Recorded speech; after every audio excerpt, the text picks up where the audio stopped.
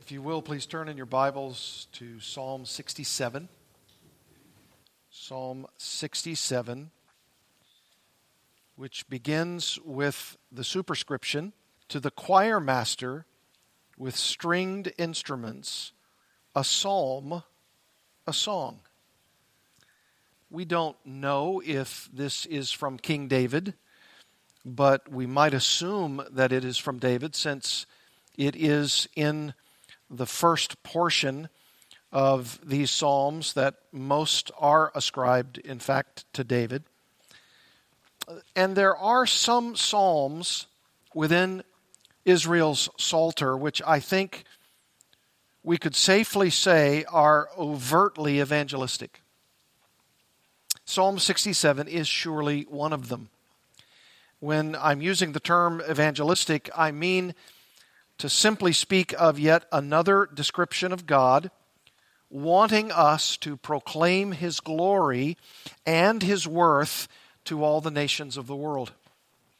If you look closely at every single verse of Psalm 67, and there are only 7 verses, you'll see a reference to either God's chosen people, Israel, or a reference that also includes the whole of the Gentile world, or perhaps even some references in this psalm which point to both Jew and Gentile together. For instance, verse 1, "May God be gracious to us and bless us." No doubt a reference to Israel, because this is Israel's Psalter. And then he says, "and make His face to shine upon us." And then the word Selah, the idea of pausing and pondering such things. I think these are references, to be rightly assumed, to the nation of Israel particularly. And that, of course, makes sense because the Aaronic blessing of the book of Numbers, which is very famous to all of us, that is certainly a blessing that was being bestowed upon Israel through Aaron's line. And this is true, I think, of verse 1. But look at verse 2. "That your way may be known on earth." Maybe on earth is a reference to the totality of global peoples all around the world that line all over the face of the earth. And notice it goes on to say, "your saving power among all nations." All nations. That's a reference that certainly includes the Gentiles, but which maybe perhaps could also include the totality of all peoples made up of both Jews and Gentiles. Verse 3, "Let the peoples praise you, O God." That's all the world. Another translation says all the nations. So let the peoples praise you, O God, which must mean the known non-Israelite world of this time, the time in which this psalm was written. And then it ends there in verse 3, "Let all the peoples or all the nations praise you." So this is transcendent beyond Israel. This is not just Israel praising their God, but this is the psalmist saying all the world must praise God. Verse 4, "Let the nations," there it is again, the Gentile world, "be glad and sing for joy, for you judge the peoples with equity and guide the nations upon earth." And then another pause there, Selah. This is a psalm about all the nations. It's of course true about Israel, but it's about the whole world. It's about the whole world, evangelistically speaking, needing to praise God. Verse 5, "Let the peoples praise you, O God. Let all the peoples praise you." You see, Israel was supposed to be taking this good news of God our Savior to all of the peoples around them.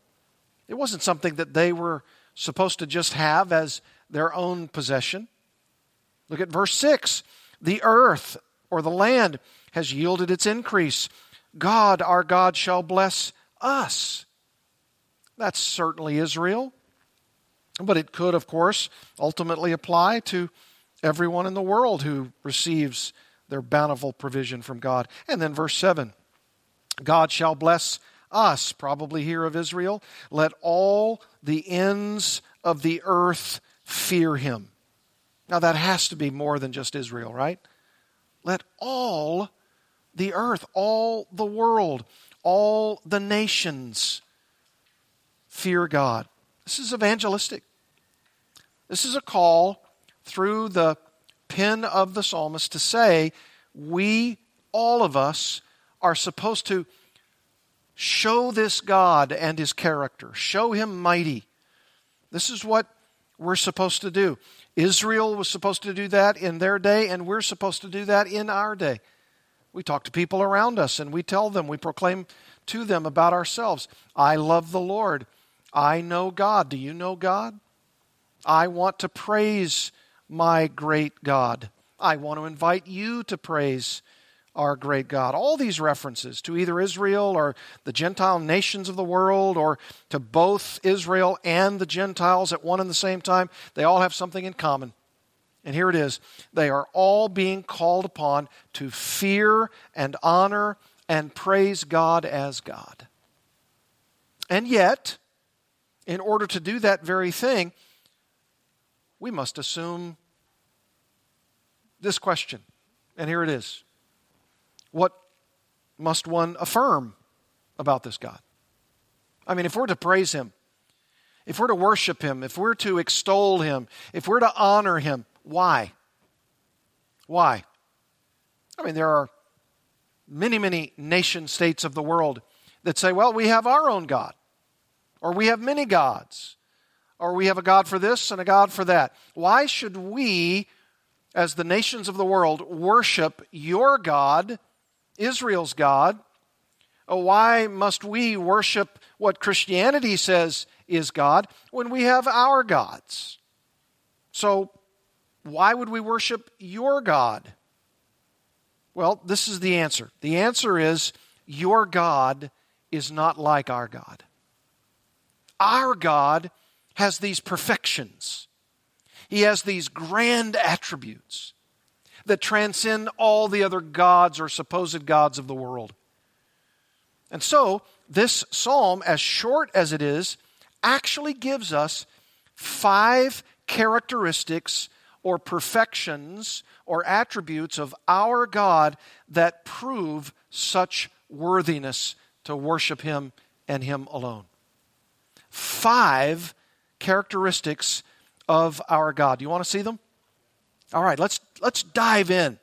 This is so thrilling as we see the proof of why our God, Yahweh God, is to be worshiped by us and by the world alone. Not any other gods, not any other gods of human making, not any other supposed gods, not any gods with small g's. We're talking about the God of the universe, Yahweh God. And this particular psalmist, if it is David, he's telling us, I'm going to give you 5 reasons, 5 characteristics, 5 perfections, 5 attributes about who this God is that proves that he alone should be worshiped. And here's the first one. The first one. God's way, this is Yahweh God, God's way to live life is the wisest direction on earth. God's way to live life is the wisest direction on earth. In other words, there is no better way. There's not another God out there or supposed God that anybody could say is wiser than Yahweh God, that has a wiser way of living, a wiser plan for the ages, a wiser way for you and I to navigate life, to have direction in our life than Yahweh. Look at the first 2 verses. Verse 1 and then the first part of verse 2. Here's what it says. May God be gracious to us and bless us and make his face to shine upon us. Selah. And here's the reason. Here's why we should do that. Here's why we would want this particular God to be gracious to us and bless us and make his face to shine upon us. That for the purpose that your way or my way may be known on earth. Well, how does my way become known on the earth? Well, because my way needs to be God's way. God's way is supreme. God's way is best. God's way to live life is the way I ought to want to live life, because it's the best way. God, if He's going to be gracious to us and bless us and make His face shine upon us, is because we're telling people about how God does bless us, about how He does ever and always become so very gracious to us in every day of our life, and that His face shines upon us ever and always. That's how we show the world that His way is to be known throughout all the earth. This is a benedictory prayer. This is a prayer for God's blessing. It's a prayer for His favor. It's a prayer for His grace. It's a prayer for His peace. And you know that little phrase there, make His face to shine upon us? That's obviously anthropomorphic. That's a fancy word that says God accommodates Himself to us by showing something about Himself in human terms that we could understand easily. Because the fact of the matter is, God doesn't have a face. He's a spirit. Doesn't have a body. Doesn't have a face. But He accommodates Himself to our language, our understanding, our living of life. And as it were, He says, let me show you my face. And that face is the face of blessing. It's the face of favor. It's the face of grace. It's the face of His shining His favor upon us. That's what that means. God is accommodating Himself in using human terms to speak of His favor and His blessing toward His people. I mean, if you and I want people around our own sphere of influence to know who our God is, then we first pray that He will bless us, pray that He would give us His favor, His graciousness, and we let people know that God's shining favor is on my life. Now, I know that there are some Christians who you and I would meet who look about as gloomy and dour as can be. And they may say, well, my heart is glad. I'm enjoying the Lord. My face just hasn't caught up with my heart yet. And that may be true. But the fact of the matter is, we alone, as those who are lovers of God and who are seeing His favor in our lives, are the ones who ought to tell people about it. We ought to show it by the way we live. We ought to show it by saying about our God, His way of living life is the wisest direction on earth. His way is best. In fact, turn over to that Numbers passage, Numbers 6. Numbers chapter 6. This is that famous Aaronic blessing from Aaron. This is the kind of thing that starts off in our Pentateuch, in our Bibles, that tells us, and we've read some passages early in our service that show us that this idea of God's face shining upon us is repeated several times in our Bible. And in Numbers chapter 6, look at verse 24. Numbers 6:24. Here's that great blessing. This is memorized by the Jews. They know this like the back of their hand. This is what they're praying every day. Numbers 6:24. This is what the Lord spoke to Moses, saying, speak to Aaron, verse 23, and his sons, saying, thus you shall bless the people of Israel. You shall say to them, the Lord bless you and keep you. The Lord make His face to shine upon you and be gracious to you. The Lord lift up His countenance or His face upon you and give you peace. So, verse 27, they shall put my name upon the people of Israel and I will bless them. And that's, of course, the name of Yahweh.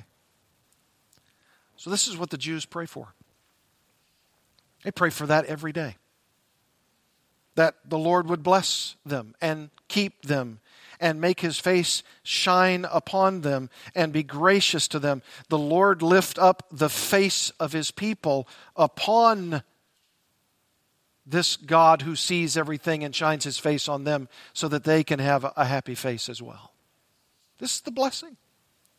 And the psalmist, in essence, takes this very thing and says, I want a blessing. And I want Israel to be blessed. Notice he says, may God be gracious to us and to bless us and to make His face to shine upon us. That's what we want too. Christians want this. We serve Yahweh God and we want God to bless us, right? No one in their ever-loving mind says, no, I don't need any blessings. I don't need any favor. I don't need any grace. I don't need God's face to shine upon me. If you're a Christian, this Selah says ponder, stop, think, interlude, consider. Of course we want to be blessed. Of course we want to be given grace and favor. Of course we want God's face to shine upon us. But I want you to see the reason why God's people want to see God's blessing most upon their lives. And here's where that evangelism or that outreach, that good news comes into play. That your way may be known on earth. You want people to know God's way. We don't want to just hide all of the goodness of God to ourselves, right? We want other people to know about it. We want people to know of God's way. By the way, do you know what the Hebrew word for way is? It's very familiar to you, even if you don't know it. It's been borrowed in English, and it's a person's name. Derek. Derek. That's the Hebrew word for way. Derek. If someone's named Derek in English, that means way. And in this case, of course, God's way. God's way.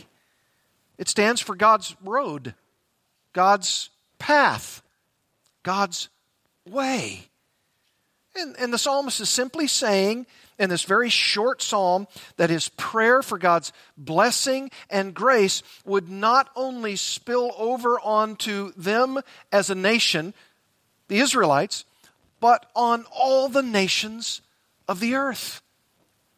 You know, a lot of times we think, well, the Jews were a peculiar people and they tended to stay by themselves and they didn't want to intermingle with other nation states of the world. And that's true, but it wasn't always supposed to be that way. They were supposed to be influencing the nations around them, not being influenced by them. They were to be going to the nations around them and saying, hey, consider our God. Consider how gracious He is to us. Consider how favorable He has made us. You others, you other nations of the world, you come and see how gracious our God is. Come and see His way, His Derek. Come and see how good God is. Come and see His shining face upon us, the Israelites, His people. And why? For the ultimate purpose of showing the world how their God, Yahweh God, and His way of life is the wisest way to live. It really is. If you look at the Old Testament, you'll find in many passages of the Old Testament this idea of Derek, way. And you'll find that unless it's in a negative context, don't go that way, you'll find something like this, go this way, which means go God's way. I'll show you a couple of those. Look at Proverbs chapter 1. Proverbs chapter 1. You might not have even seen these before because when you think of this little word way, you might read it so quickly, you're not even sort of thinking about it. And yet Proverbs 1:6 says, to understand a proverb and a saying, the words of the wise and their riddles. And then verse 7, the fear of the Lord is the beginning of knowledge. Fools despise wisdom and instruction. Well, do you want to understand a proverb? You want to understand a saying according to Proverbs 1:6?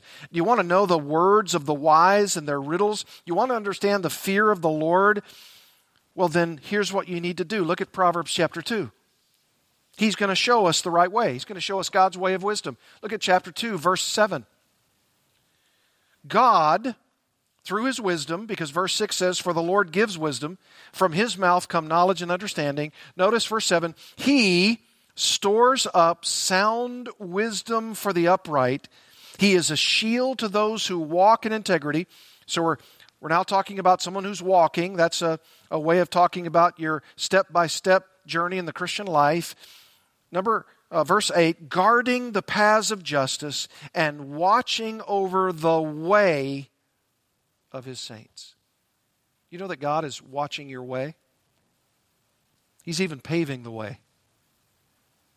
He's creating an environment in which you'll walk the right way.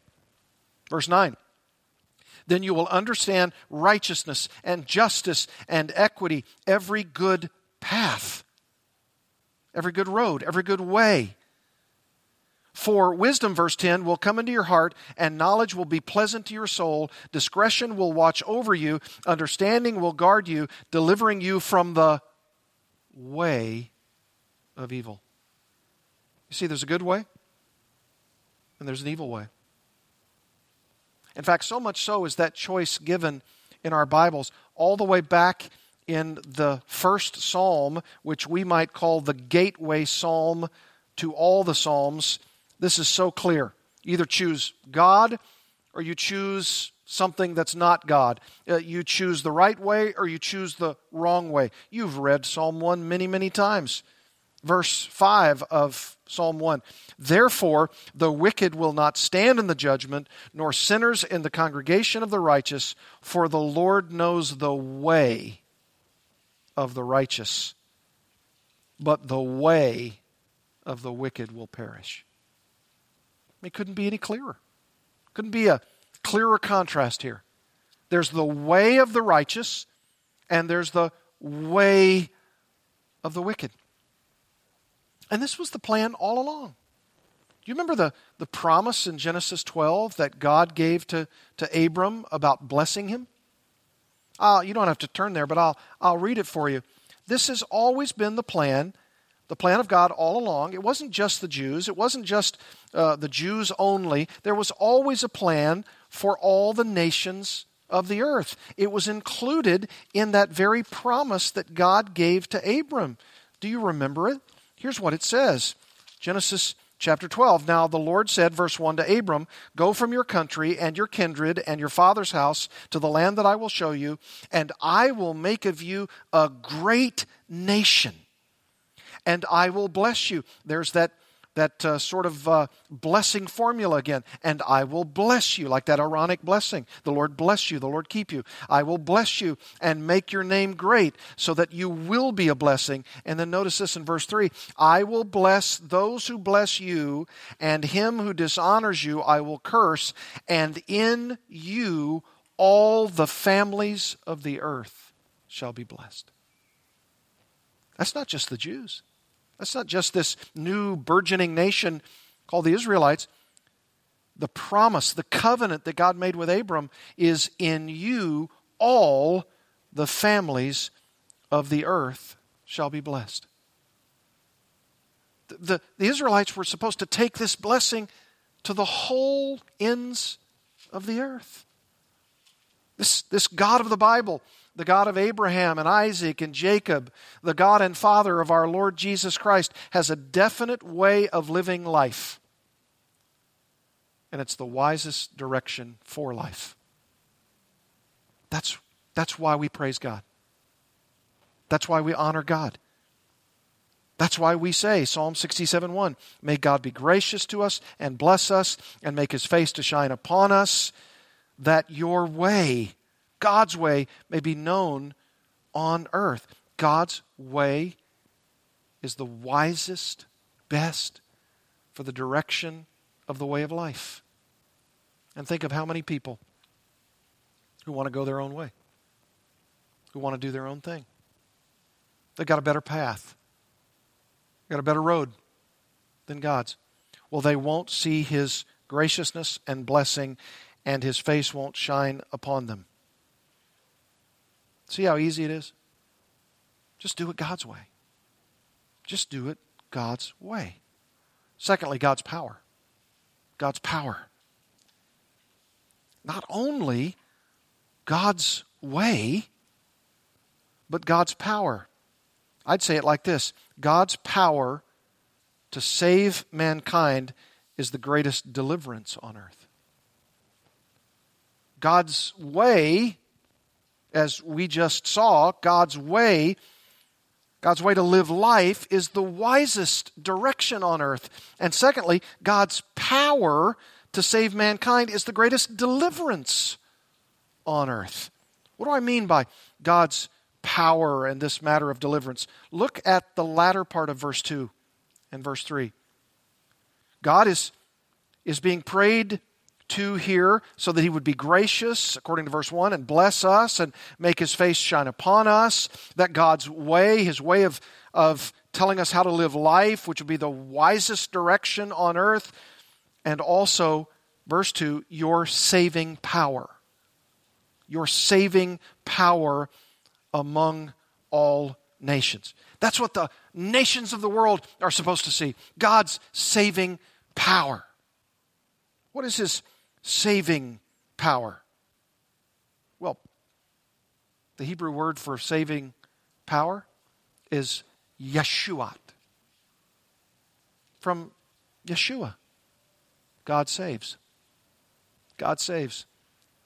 And Yeshua, as it has come to be known for us, of course, Yeshua is Jesus. Jesus saves.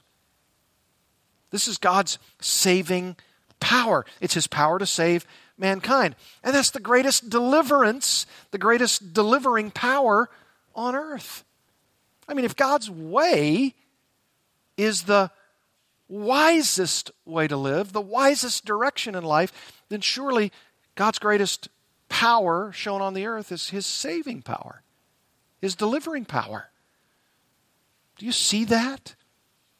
No wonder the psalmist says there in verse 3, let the peoples praise you, O God. Let the peoples praise you. For what? For what reason? For what characteristic? For what attribute? God's saving power. You say, what kind of saving power? Oh, I'll tell you. Only the power that raised Jesus Christ from the dead. That's the only power we're talking about. Oh, it's a mighty power. It's an awesome power. It's the power that raised Christ from the dead. This is the saving power. No wonder we praise God. Is that what you do when you wake up in the morning and you say about yourself, I'm so grateful that God has saved me, that He's delivered me from my sins. I'm so grateful that God has given me eternal life. I'm so grateful that one day He's going to raise me from the dead. I'm so thankful to Him. I praise Him. I honor Him. Do you think that might have been what was in some of the minds of the Israelites when they were delivered from their Egyptian bondage after 400 years? Surely there were some of them who saw the greatest display in the Old Testament of God's saving power. That's the Exodus event. That's God parting the Red Sea. That's God delivering His people from their bondage. That's the greatest Old Testament example of God's saving power. He says, I'm going to display my power, and you're going to see that power on display, and you're going to be delivered. And of course, what's the greatest delivering power of the New Testament? The cross. The cross. The cross of Jesus Christ. That's the greatest deliverance on earth. Do you praise God for His saving power? This is what this psalm is telling us to do. Let the peoples of the whole world praise you, O God. Let all the peoples praise you. Why? For what reason? That your saving power would be displayed among all nations. Will it not be a great day when we once and forevermore will see God's saving power with not one single person doing anything to rob God of His saving power and glory? I mean, that's what we want. That's what we long for. Look back at Psalm 66, just one psalm before this. You remember I told you from last time that event of the Old Testament, this idea of Egyptian bondage and how God put His power on display was shown in Psalm 66. Look at verse 5. The song tells us, because psalms are songs, come and see what God has done. Psalm 66:5. Come and see what God has done. He is awesome in His deeds toward the children of man. Why? Upon what basis do you say He's awesome? Verse 6, He turned the sea into dry land. They passed through the river on foot. There did we rejoice in Him who rules by His might, His power forever, whose eyes keep watch on the nations. That's His continuing power, the power to keep this universe in place, the power to get you and me to a place where our bodies work. The power that allows this universe to be in its rightful place and to orbit and to be orbited in the way that God intends. It's His might. This is God's saving power. I mean, He not only gives us the wisest direction in life, and that's God's way, but He also gives us His power, God's power. That's why we should praise God. There's not another supposed deity on the planet that has the saving power that our God has. So when you pillow your head at night and you're thinking about all the aches and pains, you're thinking about how's this going to happen? Is my car going to start in the morning? Is my battery dying? Just think, my God has all the saving power that's available to accomplish His will, His purposes. God's power, God's way and God's power. Thirdly, if God's way to live life is the wisest direction on earth, and if God's power to save mankind is His greatest deliverance on earth, then God's fairness to judge disputes is the soundest governance on earth. God's fairness to judge disputes is the soundest governance on earth. What do I mean? Look at the first part of verse 4. Let the nations be glad and sing for joy. And I say, why? Why? I mean, I'm not a doubting Thomas. I'm not a person who's saying, yeah, but you got to prove it to me. You got to show it to me. But if you look at this language here, let the nations be glad and sing for joy. Why? Give me a reason. Give me an attribute of God. Give me a characteristic of this God that you say you serve. Why should I be glad? Why should I sing for joy? And I tell you, this is the reason. For you judge the peoples with equity. See the little word for there? He's giving you a reason. That's the reason. That's the reason you and I ought to be glad. That's the reason that you and I ought to be singing for joy. For, here's the reason, for you judge the peoples with equity. What does that mean? I mean, someone's going to say, look, I don't sing for joy If I'm a part of the nations, let the nations be glad. I don't want to be glad if I think that this God that you say you serve judges the people with equity, because the only thing I can think that means is that God is going to judge or zap somebody in the end because of all their sins in their life. If He judges with equity, I'm done. I'm history. I'm toast. Well, that's not precisely what this means. What this really means is that God is fair. Because the word equity means fairness.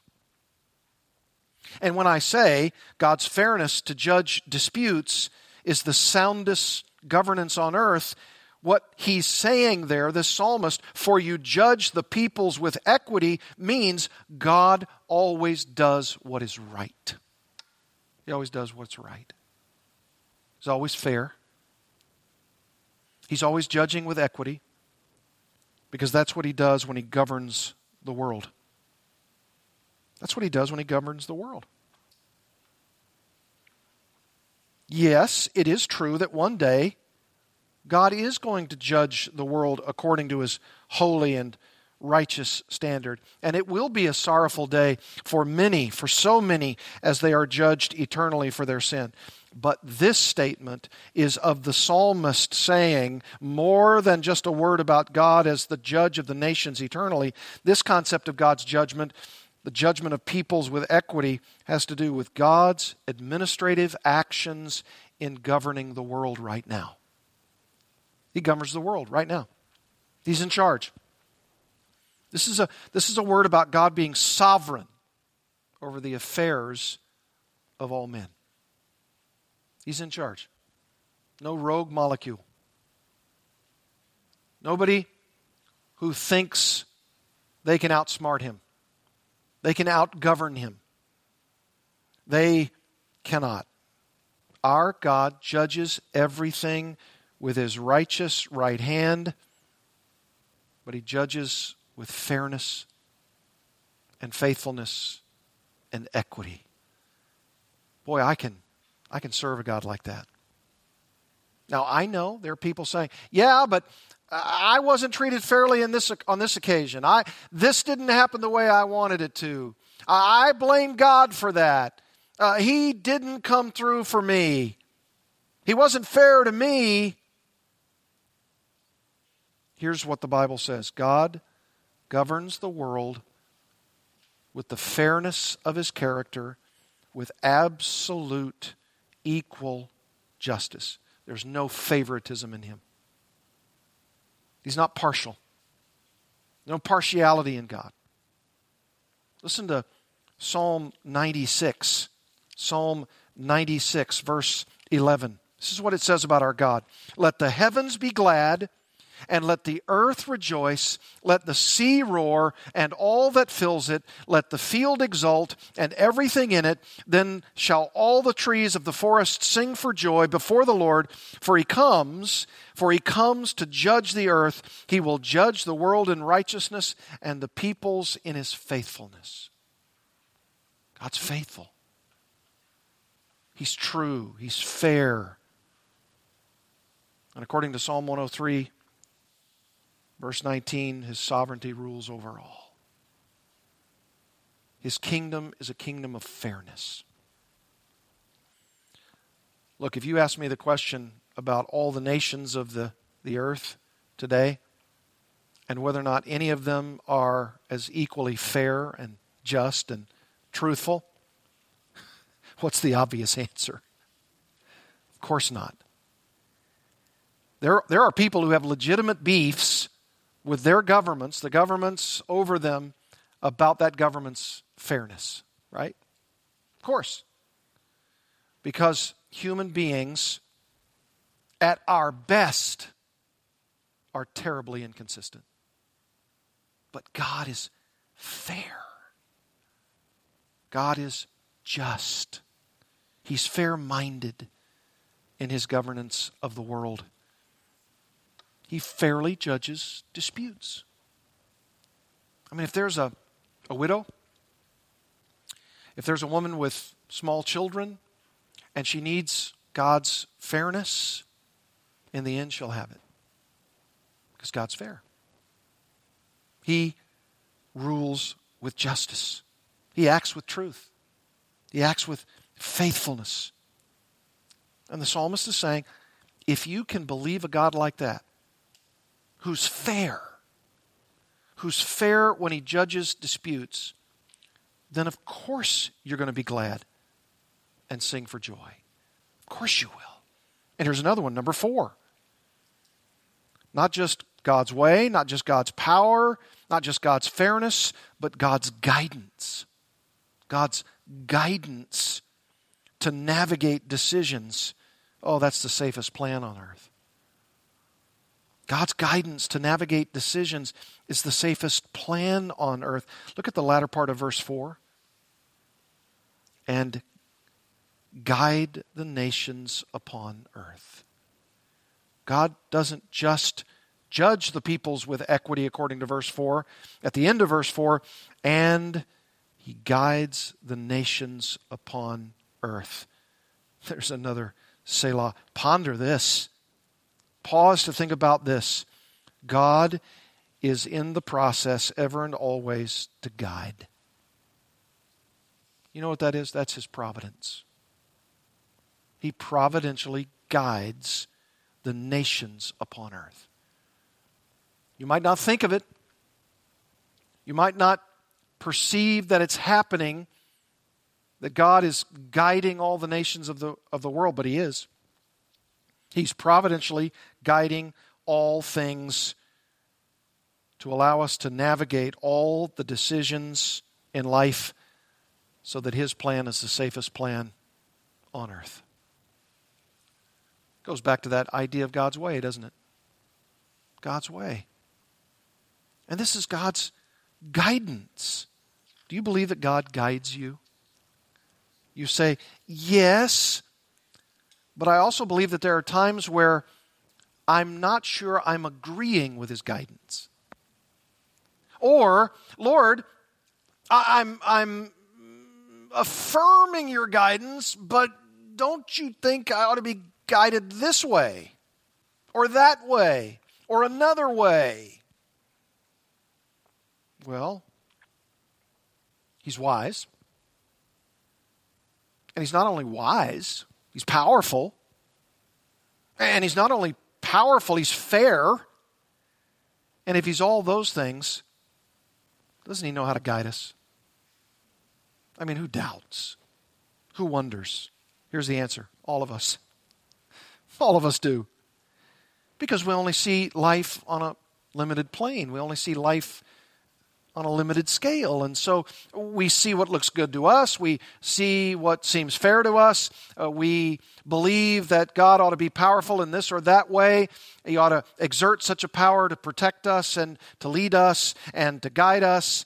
And yes, his way is the best way to live life because it's the greatest way to live. That's true. I agree with all of it, except when I don't understand him. And when I don't understand him, I say, perhaps you're not guiding me in the right way. And so we battle, and we wonder, and we question. But know this, if in fact you want to show the nations how to be glad and how to sing for joy, then affirm God's guidance. He guides. He guides us so that we can navigate all the decisions that we need to make because he has the safest plan in the world. It's the plan to protect us and guide us through his grand providence. Do we really believe that? If you say, yes, I do, well then tell somebody about it. Say to God and say to those who are wondering about your God, he's a God who guides. He guides the nations. He guides the nations upon earth. You might even show them this verse.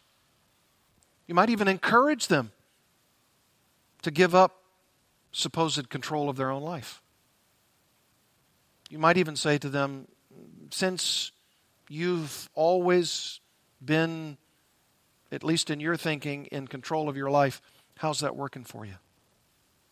How's that going? And perhaps God may have prepared the soil of their heart to say, not so good. I've presumed that I was in control, but I've realized I've made a mess of my life. I've made a boatload of bad decisions. I think I'm ready to give up control. And maybe this God you keep talking about is fully capable of guiding me. I'd say not only capable of guiding you, but according to Psalm 67:4, He guides the entirety of the nations upon earth. Never sleeps, never slumbers. He guides. He guides in such a way that He helps us navigate all the decisions, all the things that we need to do each and every day. And when you allow Him to providentially guide, believe you me, it's the safest plan on earth. It's absolutely the safest. That's reason enough to praise God and to worship Jesus Christ, the Son of God. And number 5, and last, God's provision. God's provision. God's provision to multiply food. That's the sweetest sustenance on earth. I mean, verse 5, let the peoples praise you, O God. Let the peoples praise you. Why? Give me a reason. I'll give you a reason. Verse 6, the earth has yielded its increase. What does that mean? That means God is so providentially in charge, He so guides the nations upon the earth that there's not one single seed that germinates that God isn't Himself behind. The earth has yielded its increase. Can you imagine what farmers think as they bring in their crops? Oh man, did I do such a great job this year. Man, I not only sowed the seed, but I watered it, and while it was in the ground, I didn't do so much. Let me rethink my position. Because in Mark's gospel, it actually says that very thing. The faithful sower sows the seed, he puts it in the ground, he cultivates it, but he can't do anything about the weather, and he can't figure out how, when a seedling goes into the ground, comes out a plant, a stalk. He can't figure that out, other than he knows it happens. And Mark's gospel says something even further. When you're faithful to sow the seed, and you got to be faithful to sow the seed, but when you faithfully sow the seed, it says the farmer goes to sleep, goes to bed at night. And it says when he wakes up the next morning, he looks out there and he sees this germinated seed, and it says how it grows, he himself does not know. God knows. God's the one who's behind it all. He's the one who cultivates. He's the one who causes the growth. He's the one who makes sure that everybody has something to eat. The earth has yielded its increase. You know what's probably happening here in this psalm? This is probably a psalm that they sang at all of their harvest festivals. This is probably the song. The Lord God of the earth, God, our God, verse 6, He shall bless us. In what sense in this context? To give us increase. To make sure our children are eating. Make sure that our wife has something to cook for her family. Who does that? Well, I sowed the seed. Yeah, take credit for that and see if God doesn't show you a lesson by not letting it grow. See if He keeps water away. See if there's a famine in the land. See what God does when you trust Him by faith, when you ask Him for increase, when you ask Him for an abundant yield. And that's what farmers do. We don't eat unless God comes through. We don't have the abundant yield unless God comes through. It's God's provision to multiply food. And that's the sweetest sustenance on earth. No wonder the psalmist says, God, our God, shall bless us. He'll bless us with food. He'll bless us with an increase. He'll bless us with an abundance. No wonder we need to celebrate our God. No wonder we pray before our meals commence. No wonder we thank Him for giving us something to eat. No wonder God is to be praised, because He gives us His provision. Every person around the globe should be praising our God because He multiplies an overwhelming provision of food as the sweetest sustenance you and I could ever ask for.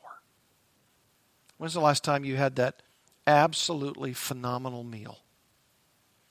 And it was so succulent, and it was so enticing, and you just ate until your heart's content. And you said to yourself, this is the best meal I've ever had. Well, it came to you from Him. And you thank Him, and you praise Him, and you adore Him, and you worship Him, and you glorify Him. That's our proper response. And I'd say if there was a crescendo statement in this psalm, it would be this. Look at verse 7, the latter part. Let all the ends of the earth fear Him. Let all the ends of the earth fear Him. I should say so. I mean, this is our God. I should say so. There's no reason not to.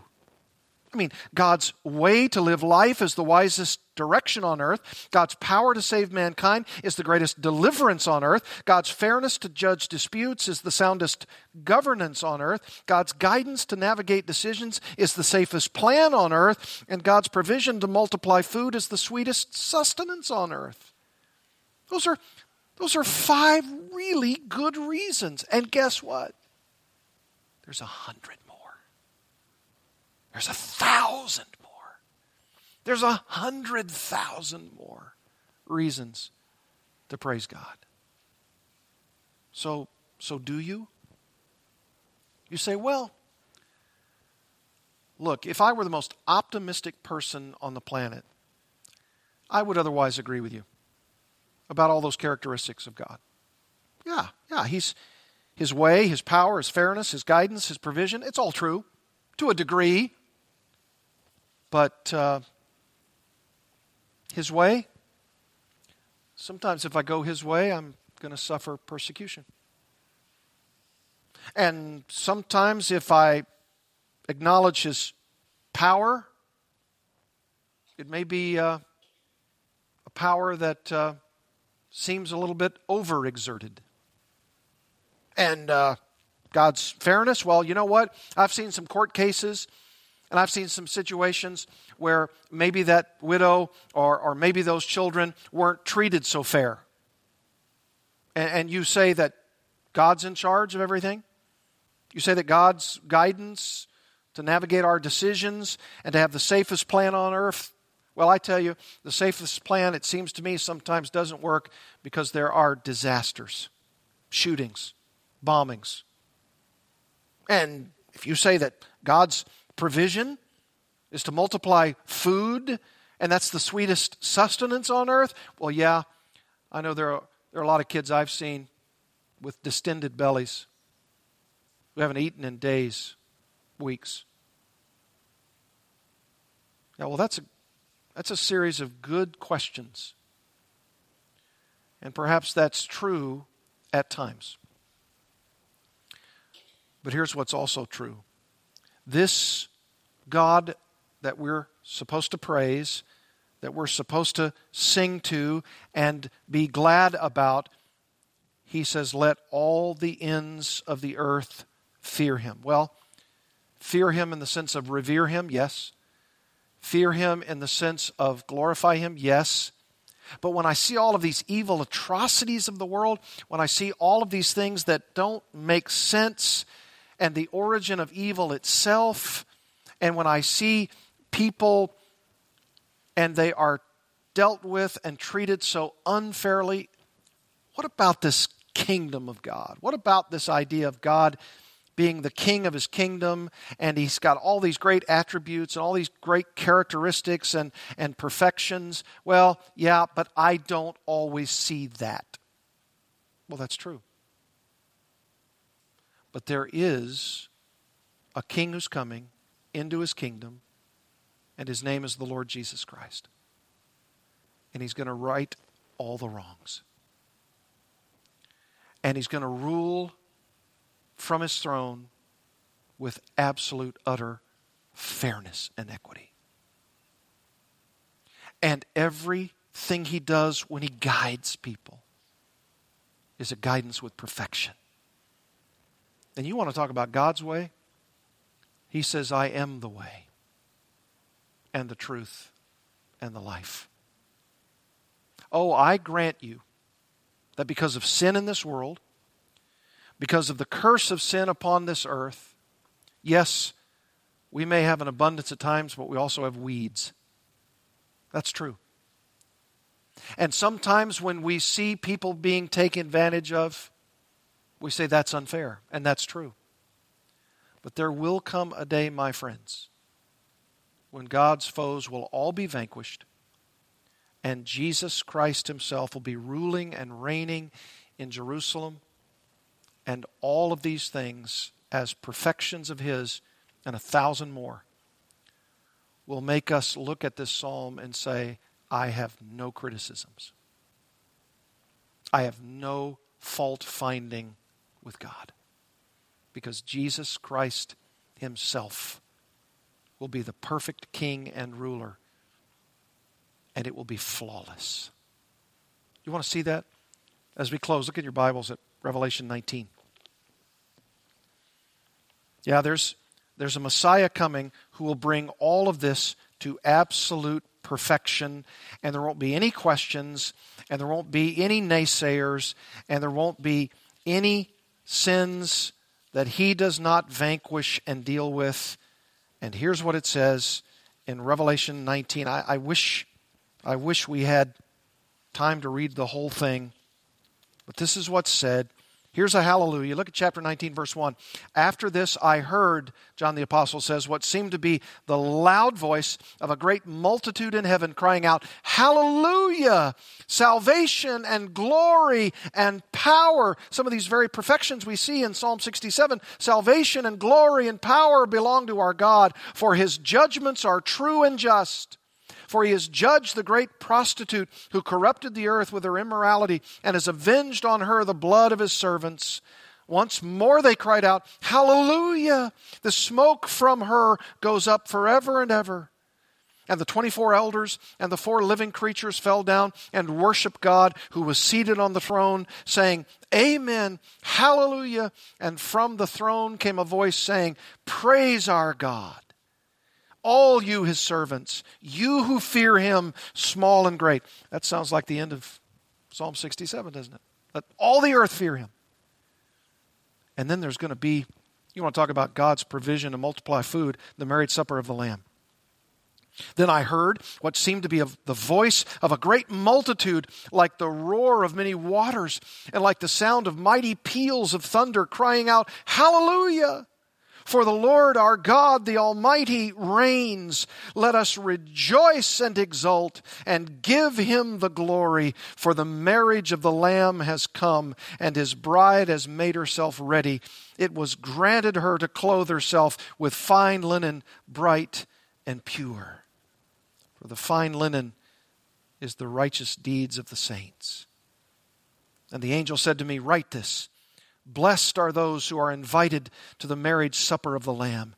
And he said to me, these are the true words of God. Then I fell down at his feet to worship him. But he said to me, you must not do that. I am a fellow servant with you and your brothers who hold to the testimony of Jesus. Worship God, for the testimony of Jesus is the spirit of prophecy. And then Jesus vanquishes all his foes. This one who is called faithful and true, according to verse 11, in righteousness he judges and makes war. His eyes are like a flame of fire, and on his head are many diadems, and he has a name written that no one knows but himself. And he's clothed in a robe dipped in blood, and the name by which he is called is the Word of God. And the armies of heaven, arrayed in fine linen, white and pure, were following him on white horses. From his mouth comes a sharp sword with which to strike down the nations. And he will rule them with a rod of iron. He will tread the winepress of the fury of the wrath of God the Almighty. On his robe and on his thigh he has a name written, King of Kings and Lord of Lords. And according to Revelation 20, the Bible says he comes back to rule and to vanquish and to defeat even Satan himself and to stand as the judge before the great white throne. And then he will reign for 1,000 years.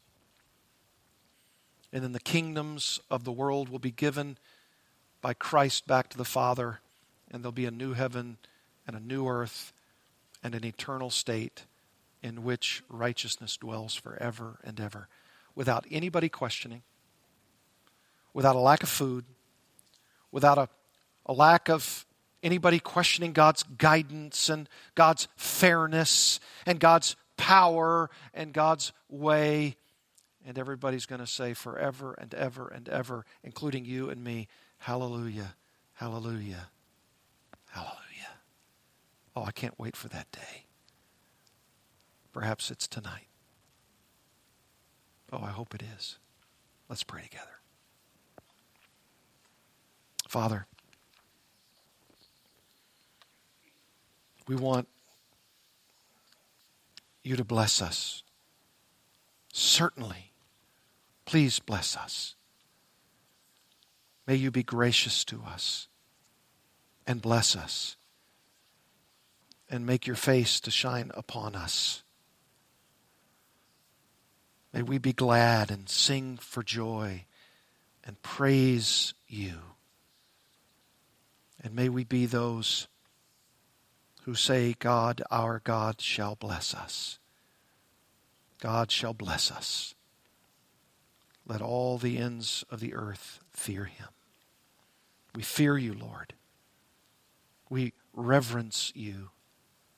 And we stand in awe of these 5 perfections, these characteristics, these attributes, and so much more.